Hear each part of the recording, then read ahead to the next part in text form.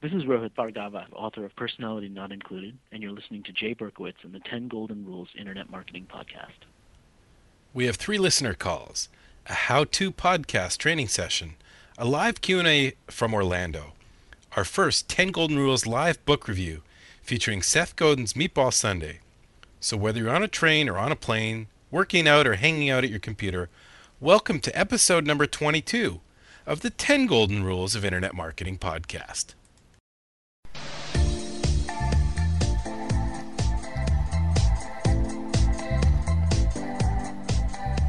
Welcome to the 10 Golden Rules of Internet Marketing podcast, featuring the latest strategies and techniques to drive traffic to your website and convert that traffic into sales. Now here's the CEO of 10goldenrules.com, Jay Berkowitz. Well, good morning, good afternoon, good evening, wherever and whenever this podcast finds you. Thank you so much for joining us for episode number 22. If this is your first 10 Golden Rules Internet Marketing podcast, thanks for giving us a test drive. We cover the tools of internet marketing with great contributions from our listeners and discussions with leading experts such as Craig Newmark, the founder of Craigslist, featured in episode 19, Google's Matt Cutts from episode 16, and Pandora founder Tim Westergren in episode number 4. And don't miss next week, episode number 23. We sat down with Rohit Bhargava, who you heard off the top of the show. He's the author of the number 3 most popular marketing blog called Influential Marketing and a new book called Personality Not Included. Rohit's extremely sharp. He's a great online marketer, and I know you'll love this upcoming interview. You can subscribe to this podcast for free at iTunes or listen to each show at 10goldenrules.com.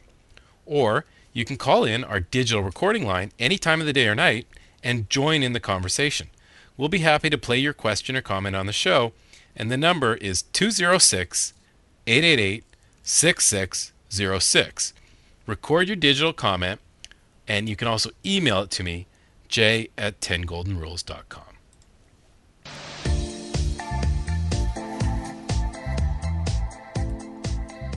I recently met some podcast listeners.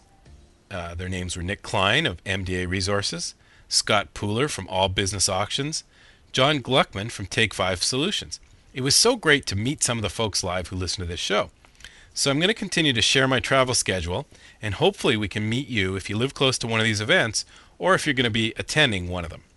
On April 10th, I'll be speaking at the Legal Marketing Association in Fort Lauderdale, Florida. We'll talk about how to create traffic for a legal website. On June 3rd, I'm at the Specialized Information Publishers National Conference in Washington, D.C., and on June 20th, I'm speaking at eBay Live in Chicago. We're going to organize a little dinner before each of those events, so if you're in the area or traveling to these events, please get in touch in advance. We'll set up a nice little marketing meetup dinner, and I look forward to meeting you live and in person. Now let's get to some call-ins. Please stay with us on this show because I'm going to review Seth Godin's incredible book, Meatball Sunday, and we'll get to that just in a little bit. Here's our first call-in today. Hey, Jay. Good morning, good afternoon, good evening. This is Jeff Hershkowitz calling from New York City Balloons here in beautiful New York. I just wanted to say thank you. I had come across the 10 Golden Rules website doing my own research as a small business owner for any advantage that we can get for internet advertising. And I got to tell you that a lot of the tips, the advice, the guests that you offer on this podcast have been invaluable to us. As a small business owner, it's important for us to get every edge that we can, and I'm utilizing all these tools, whether it be utilizing the links, pinging, proper file names, the list goes on, and I really have to thank you in an environment that is sometimes rather murky, which internet advertising can be. I really find your information to be educational, honest, straightforward, and really helpful. You can always visit us at www.balloonnyc.com, and appreciate it. I look forward to future casts. Thanks a lot, man. Hey, my pleasure, Jeff. Thanks so much for taking the time to call in. Next up, Rose Jimenez. Hi, Jay. This is Rose Jimenez. I thank you very much for the opportunity of joining this great community. Today I have a question and also a request. I'm going to start with a question. I am an Avon representative, and I have a website. Now, Avon corporate does not allow any changes to the website whatsoever, so I have no control over the site. And I am wondering if there's something that I can do that will help me to promote this site. I would really, really love information on that. And also, I have a request for all people that love and care for animals out there, and that is to please check out two websites. One of them is called the Animal Rescue Site. So the address is www.theanimalrescuesite.com. And here, by just clicking once a day, you can donate food to animals that have been rendered unwanted by many. There's about 27 million in our country. So please check out that website. And the other one to check out is the World Society for the Protection of Animals. And the website address is www.wspa-usa.org. And in this website, you can be informed of issues regarding animals all over the world. Just to give you an example, right now in South Korea, the government is trying to recategorize dogs as livestock. And this would actually legalize dog meat trade in South Korea. So many times on this website you can sign a petition, or if you'd like, you would donate money. In any event, I think it's important that we become informed of what is happening to animals all over the world and to try to make a difference. So I thank you very much, and I look forward to hearing from you. Bye-bye. Okay, Rose. Well, thanks for the news on the dog information, and that would be absolutely horrendous in South Korea. So I'm definitely going to include the links to those websites on the show notes. Now, your question is interesting, and it's quite a common challenge that a lot of people mention to me. There's a number of people who are in the same position as you. They're either working under a large umbrella organization, such as they're real estate agents or network sellers. And I think there is a great way to develop your own brand online and send traffic to your Avon company website. And my recommendation for you would be to create your own blog. Using blogger.com, you can create a blog that's almost as easy as sending an email. Blogger's owned by Google, so your blog posts will get picked up by the world's most powerful search engine, and then your blog posts can link to your blog. It can link to your website at Avon. So develop a routine of doing 3 or 4 blog posts a week. Write about your industry, share beauty tips, link to other strong blogs and websites, and use your blog to develop a personal subscriber base, and then that'll send traffic over to your Avon site. Now, once you've got your blog going and you're ranked in the search engines, then you can get into some other social media opportunities. Get networked on sites like LinkedIn and Facebook, and then, through there you can send traffic over to your site. But don't just be spammy, really get into that community, answer other people's questions, and get engaged in the community. And another great idea would be to develop a Squidoo site. And Squidoo is the site, of course, founded by Seth Godin, who we're going to talk about in a few minutes. Squidoo is like a mini blog, and you don't have to change that page or update it as frequently. But because it's a page on a highly ranked site, it's going to generate a lot of traffic over to your Avon site. So I hope that's helpful. Send me a link to your blog once you get it up, and we'll talk about it in the show and get a link in the show notes. Next up, Bill Heaton. Hi, Jay. My name is Bill Heaton, and I've been listening to your 10 Golden Rules podcast for a while now, and I found a lot of valuable information. I recently read a book called Web Design for ROI, and I wanted to share that with you. Every couple of years, I find a book that I really like and possibly changes the way I look at what I do during the day, like designing a website or building an e-commerce site. And this book, Web Design for ROI, features a whole process on conversion optimization that really helps turn my existing site visitors into customers and reducing my bounce rates. And I thought you'd just be interested in a nice read, and I did a 10-minute audio commentary over at my blog and podcast site. That's pixelhandler.com. So come take a look or listen, and keep up the great work. Thanks, Jay. Well, thanks, Bill. That's Bill Heaton from pixelhandler.com. And thanks for the nice comments. I just ordered website design for ROI on Amazon, and I will head over after the show and give your podcast a listen. Next up, let's have a smile with Larry Port, and I haven't listened to this one yet. I just dropped in the MP3 file. It's Larry Port with the joke of the week. This is Larry Port from RocketMatter.com with the joke of the week. A man took his pregnant wife to the hospital to give birth. The doctor told them that they'd developed a new machine and asked the couple if they'd like to try it out. The machine could take some of the pain of childbirth from the mother and give it to the father to ease the mother's burden. Well, they thought that was a great idea and decided to give it a try. The doctor initially set the machine on 10%, telling the man that even 10% was probably more pain than he'd ever experienced. But the husband was surprised at how little pain he was feeling and asked the doctor to raise the level. The doctor increased it to 20%, and when the man still felt fine, he raised it to 50% and finally 100%. After it was all over, the man stood up, stretched a little. Both he and his wife felt fine, and they shortly left the hospital to take the baby home. It was then that they found the mailman dead on their doorstep. This is Larry Port from RocketMatter.com with the joke of the week. Larry, you are bad. Well, thank you very much for the joke of the week. For those of you who listen to us regularly, you'll recall that about a month ago I sent in an audio recording to a great podcast called For Immediate Release. That's funny. I won the For Immediate Release listener contest, and the prize was a copy of Shel Holtz and Neville Hobson's great book, How to Do Everything with Podcasting. Now, I had purchased the book several months ago when it first came out, and of course I read it cover to cover, because I'm totally into this podcasting thing. But because I won a copy of the book, I was able to give the prize to Kate Volman. Now, if you've been listening to the show, you know Kate called in, and she's from the local Chamber of Commerce, and she's starting her own podcast for the Chamber. So I passed the book on to Kate, and as well, Kate's asked me a few different questions about how to podcast. So I said, why don't you come into the office?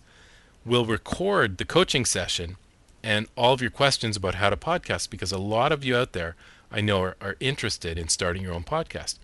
So here's my coaching session with Kate Volman on how to podcast. Kate, welcome back. And I know you've been doing your homework and you're ready to start your podcast. How's it going? It is going well so far. It's a little overwhelming, so it's great to kind of have you as my teacher going through this, because pleasure. There's a lot of stuff going on with these podcasts. Oh, and you have your homework too, because congratulations, you got the book from Shel and Neville. I did. Thank you so much. I appreciate that. And thanks to Shel and Neville from For Immediate Release. So you had a few questions. Let's just run through it, and I'll answer it for everybody else. And hopefully if somebody else out there is thinking of starting a podcast, they can virtually take this course with you. Yes, which is going to be very helpful. I'm very excited. Well, I did get my audio recorder. And you got, let me see. Oh, here it is. You've got the M Audio Microtrack. I did. It's fantastic. And I understand I forgot to tell you something really important, right? Yes, you did. Forget to tell me that. So if you're going to go for the M Audio Microtrack, the recorder that I use, that we're using right now, the one that we use at events, the one I recorded the live Beachcast, if you've listened to the show, the M Audio Microtrack comes with a really small card, a memory card. And I bought a 4 gigabit memory card. So that gives you a lot more time. You know, you could actually do a whole day of recording at a trade show or something like that. So you got your card and you're ready to go. Yep. I got my card. I'm ready to go. And, I need to kind of do some formatting, apparently. Didn't know that was going to happen for the recorder. And then I also got Cast Blaster. All right. And I did my little demo. You watched the demo. I watched the demo. Yeah. So Cast Blaster is the software that I use to record. And I recommend to everybody, there's a video demo on the Cast Blaster site. Just go to castblaster.com. And there's a video demo there. And watch it. And he walks you through how to set up your Cast Blaster, how to do a recording, how to save a podcast, how to send a podcast to iTunes once it's produced. It's really simple.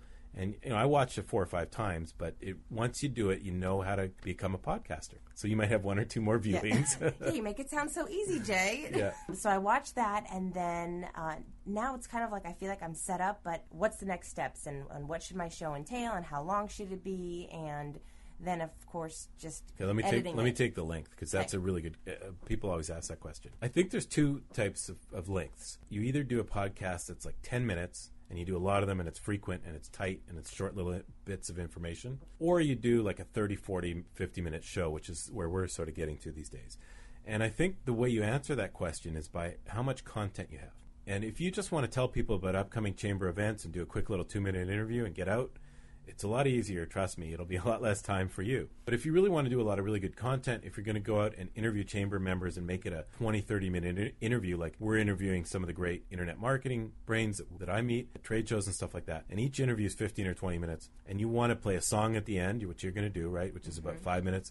You want to do a little intro, you want to talk about upcoming events. I mean, that's going to be a 20 or 30-minute show just right off the top. So it sounds like that's probably where you're going to end up. But you know what? You're going to do your first one, you're going to play with it, and you can always evolve it over time. You can make it less or make it more. And you're going to do the music, right? Yes, absolutely. I like that piece. So I recommend going to the PodSafe Music Network. You can find that at music.podshow.com, or just search for PodSafe Music Network. And there's this amazing site that's been put together by Adam Curry, the Podfather. We pause and recognize the Podfather. The former long-haired MTV VJ Adam Curry invented podcasting around the same time somebody else did. But he's gone and produced a lot of really great developments, including, I think he's involved in Cast Blaster. And he's created this great network where young independent artists can put their music up on the PodSafe Music Network. And it's available free of charge, rights-free for us podcasters to use and play and share with our community.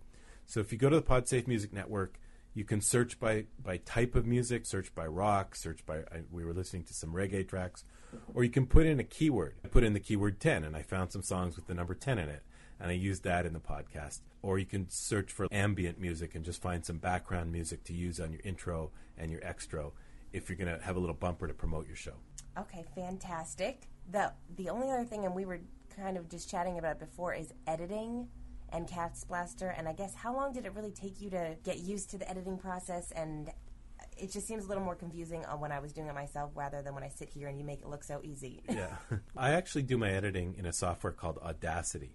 And Audacity is AUDICITY, I think, .com. It's available for free. And I think it came with either Cast Blaster or the M-Audio when I bought it. But it is available free out there. And it's a really simple editing software. You just download a file like from an interview into Audacity, and then you can take out all the ums and ahs and breaks and long pauses. It's really simple. It's like cut. And if you don't, and then you play it again, and if you don't like how it sounds, you do paste and or you undo cut, and you leave your edit back in there. So it does take a little bit of playing around, but we'll play around with it a little bit now, and I'm sure you'll be ready to go by the time you get back to your computer. Fantastic. Looking forward to it. I think that's it for this little session, and we're going to do, probably 2 or 3, 4 more of these, and we're going to listen and learn with Kate as she's doing her first podcast for the Chamber of Commerce. So thanks for doing this, Kate, and pleasure to have you a part of the show. Thank you, Jay. I appreciate it.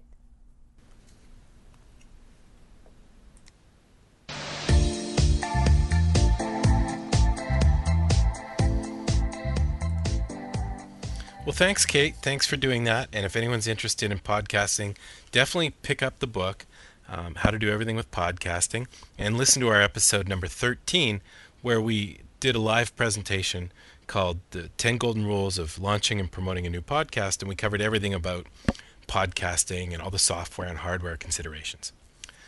So recently I was invited to Orlando, and I spoke to a group of eBay sellers, and the event was coordinated by Debbie Levitt and Rocket Boom.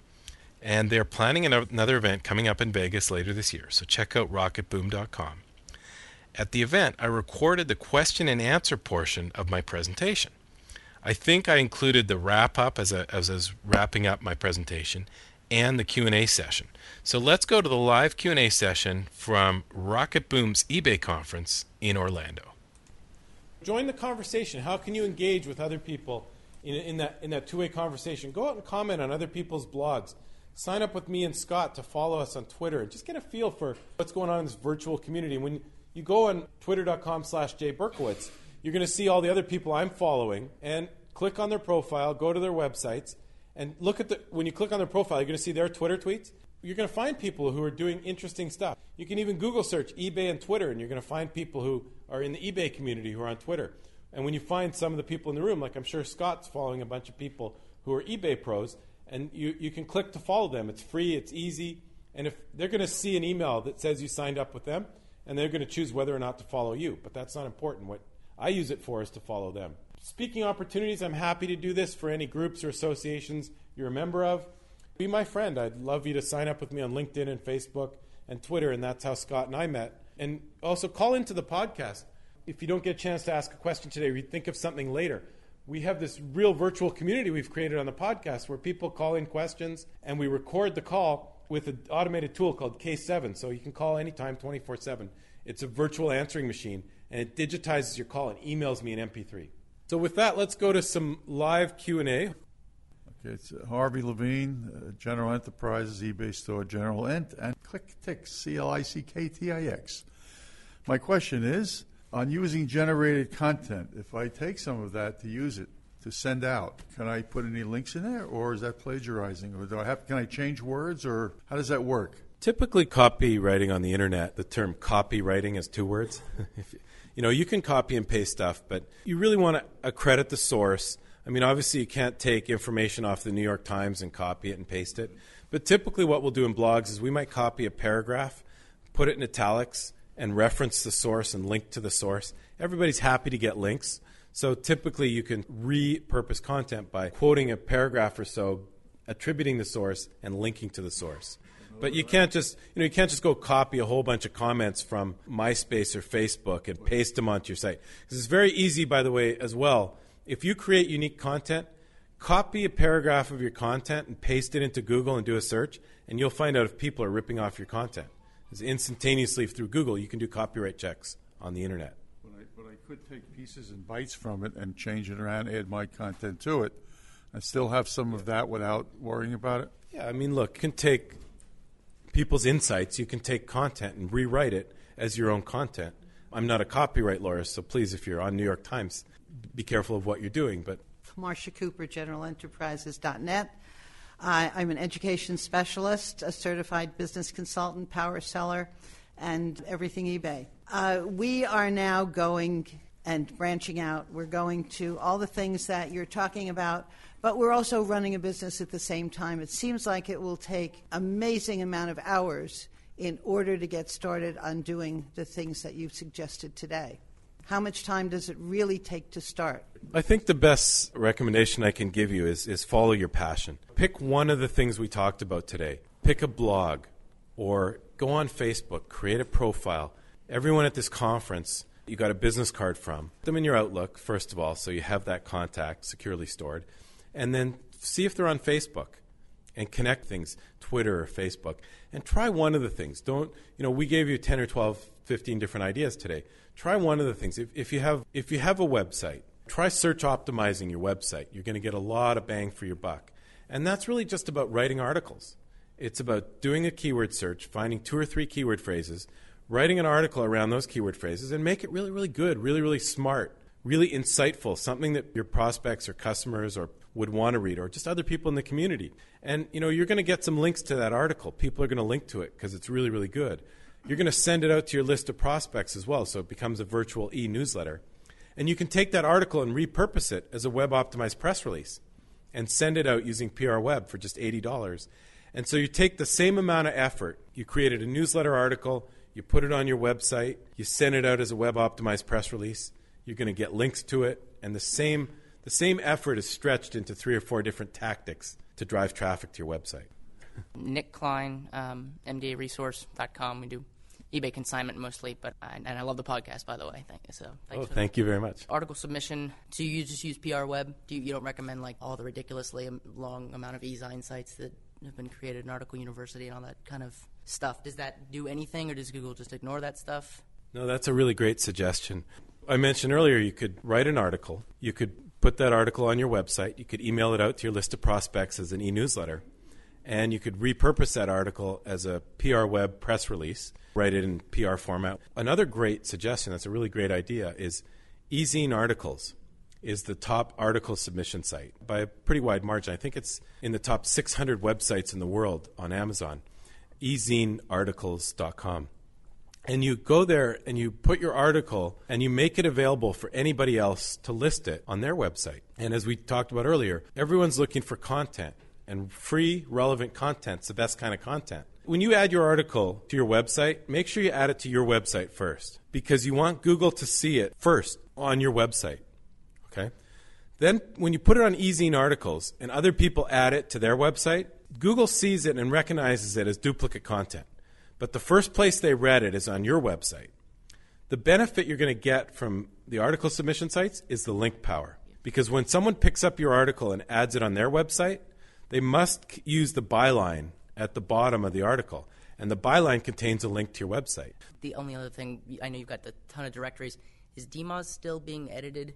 Are they still responding? Do you recommend that for the submission of the website, which is dmoz.org, which is the hand-edited directory submission site, right, that Yahoo started their service off of or whatever, right?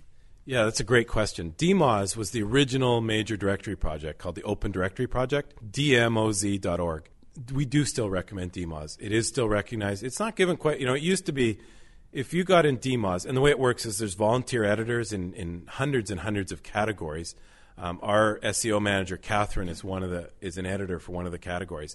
And they're volunteers. So, Catherine's busy. We keep her busy doing blogs and podcast recordings and doing SEO. Once a week or so, she goes in and reads the submissions. And if she or the other editors approve the submission, they'll add it to DMOZ. If you get added to DMOZ, it's still an incredibly powerful link, both from the Google algorithmic link sense, and also if DMOZ comes up in a lot of searches, they go to that page all about that category, and they might click on your link and come to your website. So we do still recommend DMOZ. You can expect somewhere between 3 and 6 months to get listed in DMOZ because it's a volunteer service. One more up front. My name is Darla Chavers. Our e-commerce store is OC It Now. We just started in December. You were giving out websites. One you said was Word Tracker. What was the other one? These are two really good tools for doing keyword research. The Overture tool has been discontinued as of January 2007. It's still a good tool, but it's not going to be as up to date. So Keyword Discovery and Word Tracker. Word Tracker is probably number one. Keyword Discovery from Trellion's very, very good for local stuff. Seems to be a little bit better for local searches. Thank you very much. My pleasure. Scott Pooler, allbusinessauctions.com. Jay, I'm a big fan. Scott. First question is, have you heard of NicheBot? Okay, NicheBot does keyword discovery and word tracker, all built into one tool, and it has a free service that you can use before you pay for the service. It combines a lot of different analytics into one place. For everybody else here, I want to say... Great. Can you just spell it? NicheBot, NicheBot.com. Great. Thanks, Scott. I'm not an affiliate or anything. I just use it. For everybody else here, you heard a lot of information from Jay. It may have been a little overwhelming, and what he's telling you is try one or two things, and I can positively tell you that it works. I started a blog last November about eBay. It's called the Trading Assistant Journal. It's a free WordPress blog. It doesn't cost me anything in hosting. It doesn't cost me anything to do anything with it. I just put information in it that I extract from the internet, mainly from listening to this man about how to do things. That blog has been picked up by the New York Times. I get hits through that blog to my main website because of the New York Times picked up one of my articles last January. That's awesome. That blog has been picked up by Auction Bites, which is our #1 journal of eBay news. So now that blog, since November, is already a Google page rank of 4. I don't know if you've ever heard of anything that quickly getting to be a page rank of 4. Great. And how are you using it? It's sending traffic to your store and your business? I use it to educate people. I add articles from other blogs. I link to other blogs. And I send it to my main blog from my main website, which is allbusinessauctions.com blog. That blog is the monetized blog, but the free blog, Trading Assistant Journal, is out there just for trading assistants and people interested in eBay and eBay consignment. It's not a big money-making blog at all, but it generates traffic, and it brings in... I'm ranked #1 or 2 in several keyword phrases, including trading assistant on Google because of that blog, and that's only great. Since November. What a great story. Yeah. Scott, I'm here today at this conference because you found our podcast, and thank you so much for that. How do you use podcasts, and what are some of the things you learn, and how do you apply that learning? I listen to podcasts when I'm driving in the car. If I'm going to pick up my daughter, it's better than the radio. I'll turn on the latest podcast that's been downloaded to my iPod from iTunes.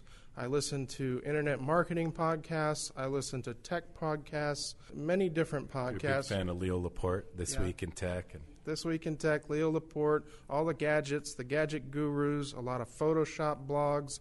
There are blogs out there that are video blogs that will teach you step by step how to edit photos, how to do advanced Photoshop stuff. It is a time issue. Everybody listen to all these things, and spending the time to listen to this stuff, if you were chained to your desk to do it, you just couldn't do it. But when you're in the car and you're going from place to place, if you're driving to Orlando, say, you've got a good solid 2 hours that nothing else is going on, you turn on the podcast and you learn something. It's a useful activity to spend listening and learning about your business, whatever that business happens to be. I love podcasts. Well, Scott, thank you very much. Yeah. And I'm standing in the way of lunch now, so thank you all very much. Pleasure being here.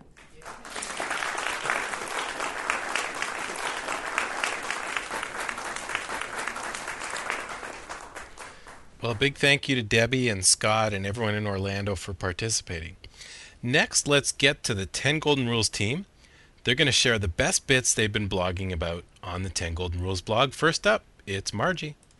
Hi, this is Margie. Have you been rickrolled? What is being rickrolled, you might ask? One thing we know for sure about the internet, it is a place for creativity, surprise, and a hefty dose of shenanigans.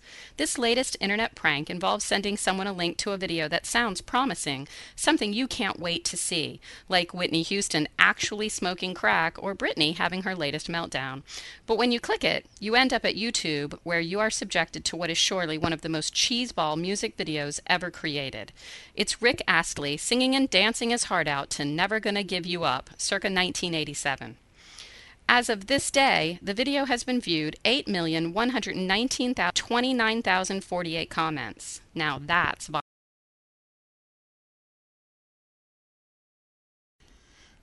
This is Jeff. I just happened to come across a Newsweek article entitled The Internet, Bah! Hype Alert, Why Cyberspace Isn't and Will Never Be Nirvana. The article goes into many reasons and how the internet is not going to change the world. Some of my favorites. The article speaks about how no online services will replace the daily newspaper. That no one wants to read a book on a disc or take a laptop to the beach. The internet has become a wasteland of unfiltered data lacking reviewers or critics, and that there are even those pushing computers into schools, which the article states is a waste. My personal favorite, cyber business, the article states, that we are promised instant catalog shopping. Just point and click for great deals. You'll be able to order online tickets over the network, make restaurant reservations, and there's also even there's going to be a trustworthy way of sending money over the internet. This article was from February 27, 1995 issue of Newsweek. A lot sure has changed in the last 12 years. The author of the article, Clifford Stoll, currently works, according to Wikipedia, selling water over the internet and teaching physics to grade school kids. I wonder what the next 12 years will see. Hi, this is Susan, and here are a few time management tips for bloggers. With blogging becoming a full-time or part-time job for people these days, it's definitely a challenge to keep on top of updating your blog with all the other things to do in our everyday lives. We all feel like there isn't enough time in the day, so it's important to make good use of the time we do have. Tip number 1, create goals. So you decided to put up your own blog, and you are looking for ways to build more traffic and a larger readership. A small goal such as getting more RSS subscriptions to your blog will make you think of ways you can achieve that goal. Even a small goal will motivate you to improve your blog little by little. My second tip, plan ahead. A great way to keeping fresh content going on your blog is to plan ahead. Create a list of topics and ideas that you know you can write about. You can also create a schedule of when you will post to your blog. Fresh content is important, but from past experience, it's better to have quality posts spread throughout the week rather than multiple short posts a day. A final tip, having deadlines. Making deadlines to when a post should go up on your blog is another way to keep your blog flowing with content. Bloggers that run a blog alone tend to be lazy with putting up content, which can become a habit, resulting in an abandoned blog. An example would be posting a blog post by 4 p.m., which will motivate you to get it finished. You'll feel better about yourself that you got the job done. Hi, this is Anthony, and my topic today is widgets, which are tripling growth this year. The term that used to just refer to a fictitious product in Economics 101 has become a term for an internet marketing tool that is poised for an exponential growth this year. A web widget is a small module of content that users primarily add to profile pages on social media sites or to blog pages. One example of a widget is a little box you can add to your computer desktop to show the local weather. According to projections from eMarketer, U.S. companies will nearly triple spending from $15 million in 2007 to about $40 million in 2008 to create widgets as well as to promote and distribute them. Widgets are estimated to be used by nearly 50% of the adult internet population and 77% of the teen internet users, according to eMarketer. While web widgets are primarily used by social networkers and bloggers, they are also used by ad networks and affiliate networks to bring in live content, including advertisements, links, and images. The embedded code from web widgets can bring in this content without requiring the website owner to update site content. Companies can use web widgets to improve a site using syndicated dynamic content and functionality from the ad and affiliate networks. The growth of widgets should mirror that of social networks, which are forecast to have an ad dollars increase from $920 million in 2007 to reach $1.56 billion. This is Allison, and I am going to discuss 5 easy steps to get visitors to subscribe to your blog. Number 1. Have your blog subscription towards the top of your blog where it is clearly visible to all your visitors. You want to make sure your subscription is easily found. If visitors have to go searching to figure out how to subscribe, they are likely going to leave your blog. Number 2.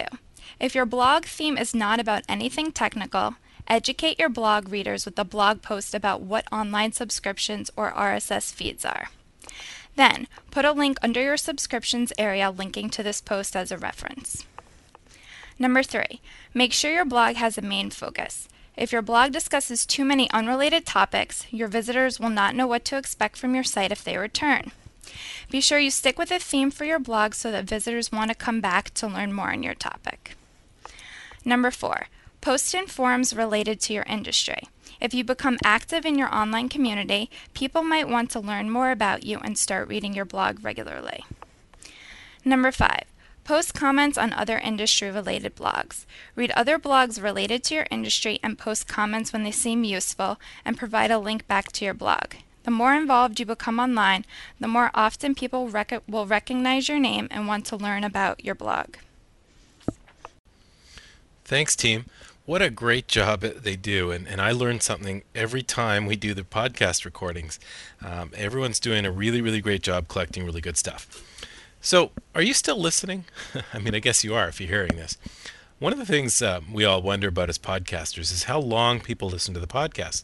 I know sometimes if I tune out a little bit, I might switch to a more entertaining show instead of an educational show and come back. So here's my little test. If you're still listening to the show, I'm going to go into the live book review now of Seth Godin's Meatball Sunday. So I went on Amazon and I purchased an extra copy of Meatball Sunday because you don't want my copy because it's all marked up and dog-eared. I purchased a new copy of Meatball Sunday, Seth Godin's brand new book.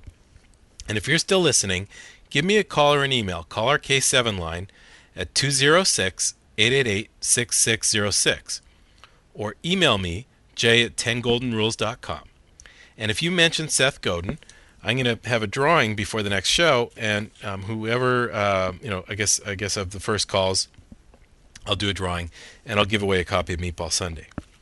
Now, as I mentioned, the next section of the show is going to be a live book review. I've never done this before, so I don't know how it'll work, but I'm sure if you are a listener of the 10 Golden Rules podcast, you know all about Seth Godin.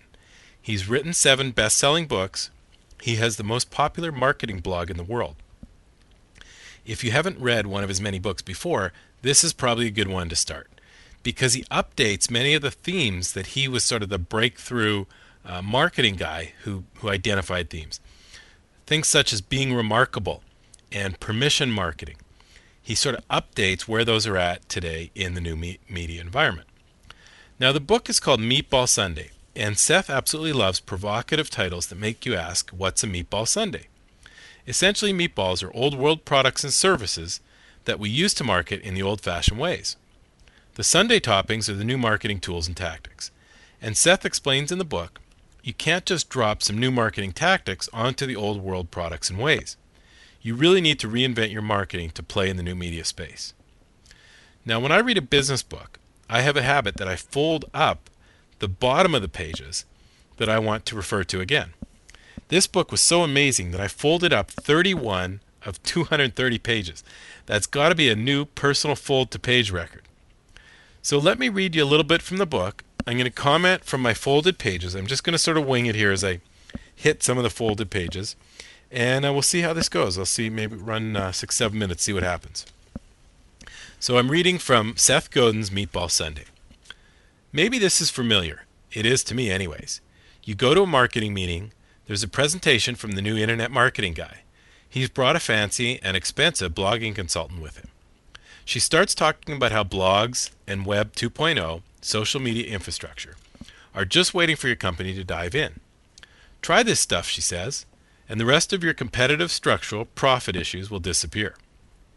In the last 10 years, the internet and radical changes in media have provided marketers everywhere with a toolbox that allows them to capture attention with seemingly little effort, planning, or cash.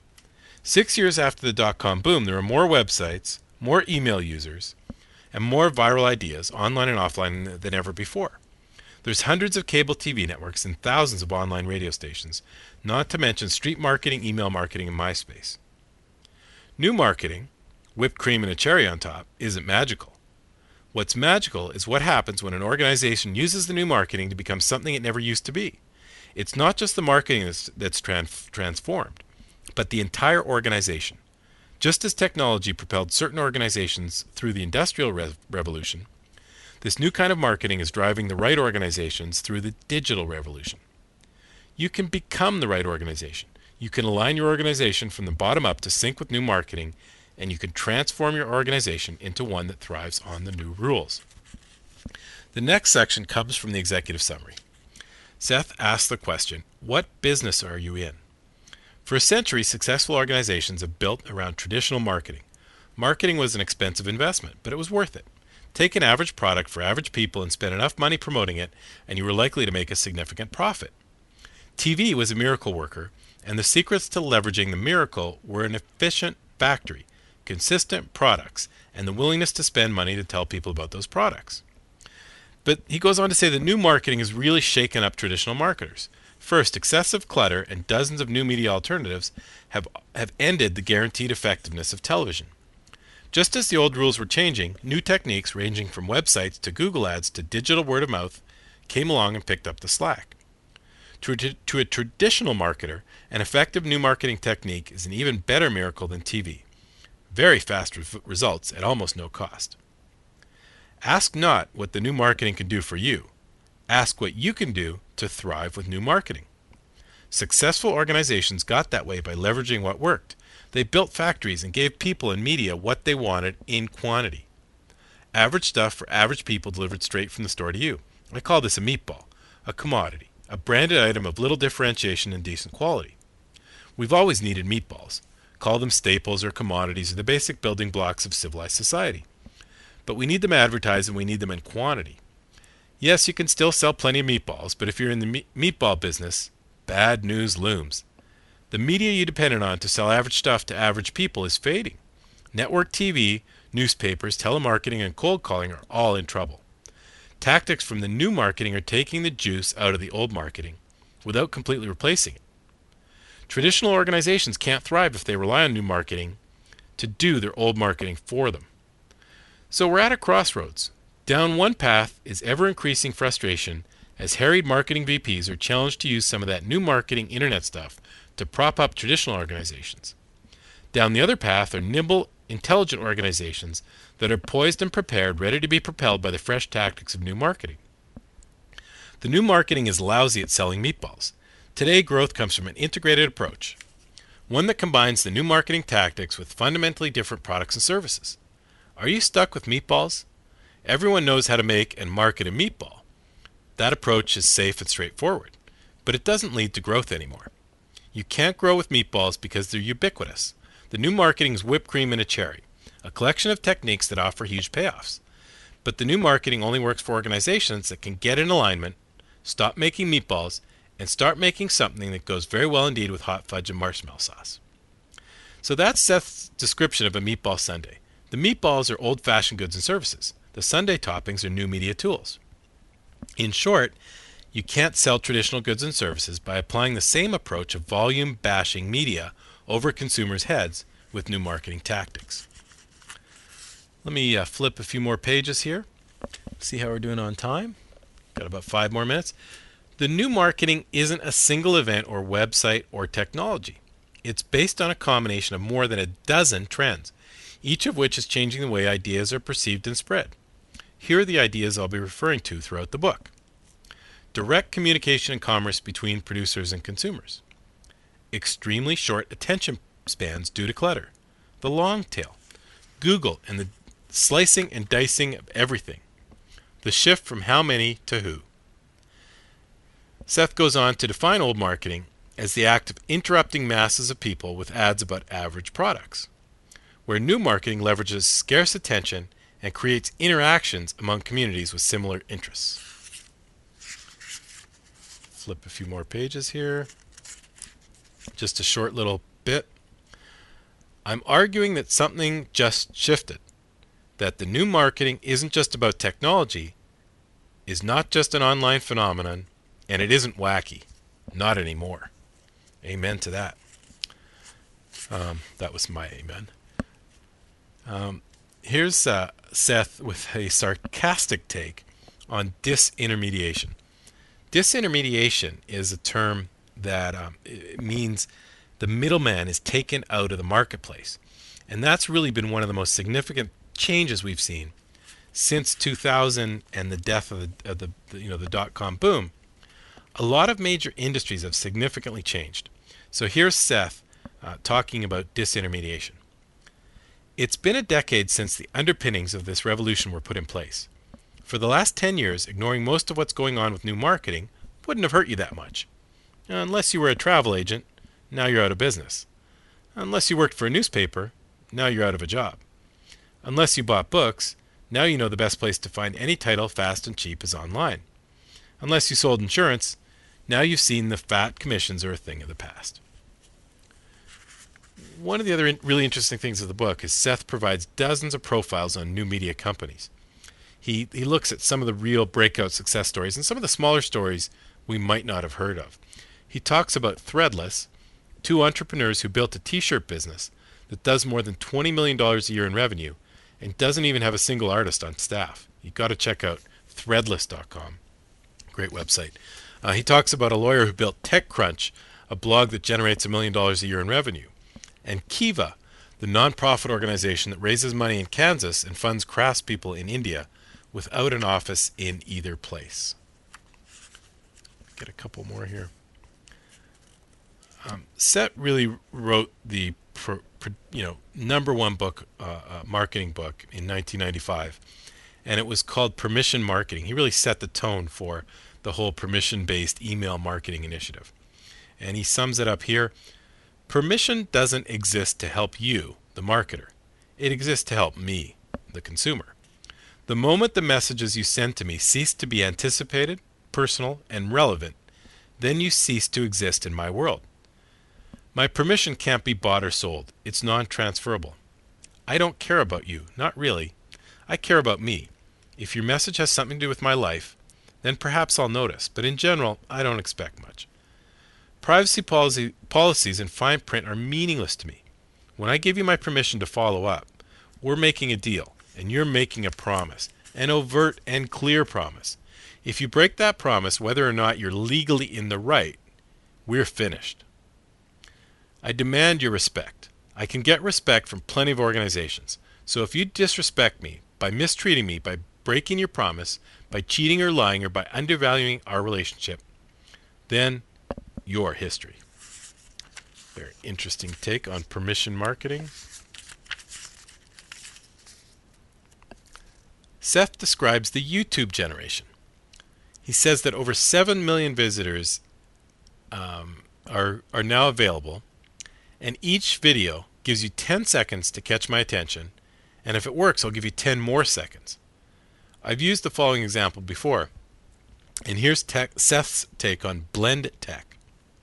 The folks at Blend Tech have taken advantage of a myriad of new channels of communication by creating a short series of videos called Will It Blend? Each video features Tom Dixon, the CEO of the company, dressed in a white lab suit. Tom's accompanied by really cheesy 1950s music as he proceeds to blend things like golf balls, Coke cans, a rake handle, and credit cards. In one memorable episode, he blends an entire rotisserie chicken with some Coca-Cola to make it drinkable. Okay, great. George Wright, the head of marketing at Blendtech, got the site made. His webmaster posted the videos on YouTube. The total cost about $600, including the cost of buying the video camera. Within 5 days of the launch of the site, it had spread worldwide and reached hundreds of thousands of people. Viewers to date, more than 62 million people. You got to check that one out. Blendtech, they recently blended an iPhone that was playing a video. Here's Seth's take on why Google matters. Not since the Yellow Pages has there been a ubiquitous directory that brings together the searchers and the sought. Not only do AdWords show up at the right time, but they're also priced intelligently. The Yellow Pages charge based on the size of the ad, and you paid regardless of whether the ad worked or not. For AdWords, on the other hand, Google charges by the click. This means that the advertiser determines what it's worth to get a visit from an interested, qualified, and motivated consumer, and pays exactly that. If someone else is willing to pay more, they get the traffic instead. The bidding system means that the advertisers with the most motivation pay the most for top billing. At the same time, Google will adjust placement based on how many times an ad is clicked on, your click-through rate. As a result, the ads that run the most are focused, relevant, and beneficial to both sides. While this is clearly good news for Google, millions of businesses and organizations bidding against each other, with all the money going to Google, it's also great news for marketers, even marketers who don't think of themselves as marketers. Every day, hundreds of millions of people do hundreds of millions of searches on Google. Each search is its own channel. Each search represents a distinct marketing vehicle, a chance for an individual to directly connect with the marketer. Now, the book concludes with several mini new media case studies, and this one's really interesting. The Sick Puppies were a little-known rock group out of Australia. They had no major label promotion and no airplay. Then a creative soul who calls themselves Juan Man made a video. The video featured a slightly disheveled man in an outdoor shopping mall holding a sign offering free hugs. The video was posted on YouTube. The soundtrack was from the Sick Puppies. The video has been watched more than 6 million times and turned the band's records from cutouts into bestsellers. It's a great video. You want to check that one out. Just search One Man, Sick Puppies, YouTube. So let me give you one final word from Seth. If the new marketing can be characterized by just one idea, it's this. Ideas that spread through groups of people are far more powerful than ideas delivered at an individual. Social change, education, new product launches, religious movements. It doesn't matter. The story's the same. Movements are at the heart of change and growth. A movement, an idea that spreads with passion through a community and leads to change, is far more powerful than any advertisement ever could be. Well, with that, my recommendation, 2 thumbs way up for Seth Godin. If you buy any marketing book this year, I think that's the one. And as I mentioned before, give us a call, 206-888-6606. Let me know what you thought of a live book review and a little bit of my bad reading. And I got a little practice in for the Seder's. So let me know what you think, and I will have a drawing and give away a brand new copy of Seth Godin's Meatball Sunday. Well, thank you so much for listening to the show today. That's all we have. We have a big thank you to Larry Port. The joke of the week's getting better and better. A little bit racy this week. Rose Jimenez, Bill Heaton, and Jeff Herskowitz, thanks so much. Thanks to everyone in Orlando for some great questions, and Kate Volman for letting us share her journey to creating her new podcast. I'd love to hear you be a part of the next show. Stop right now. Give us a call, 206-888-6606. What'd you think of the show? Give us some questions and comments. Challenge us. Give us your toughest internet marketing question. We end every show with a song selection from the PodSafe Music Network. And as some of you probably know by now, I absolutely love live music recordings. This is a rock and roll classic. It's Deep Purple singing Woman from Tokyo live. Have a great week, everybody.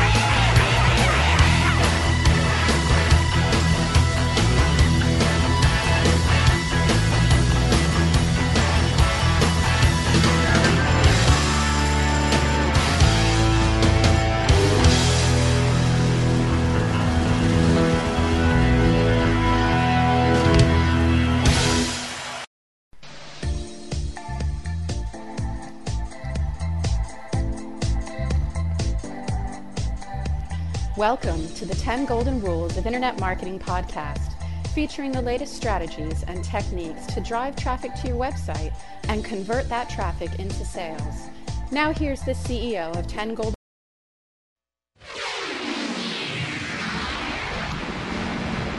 This podcast is produced with Cast Blaster.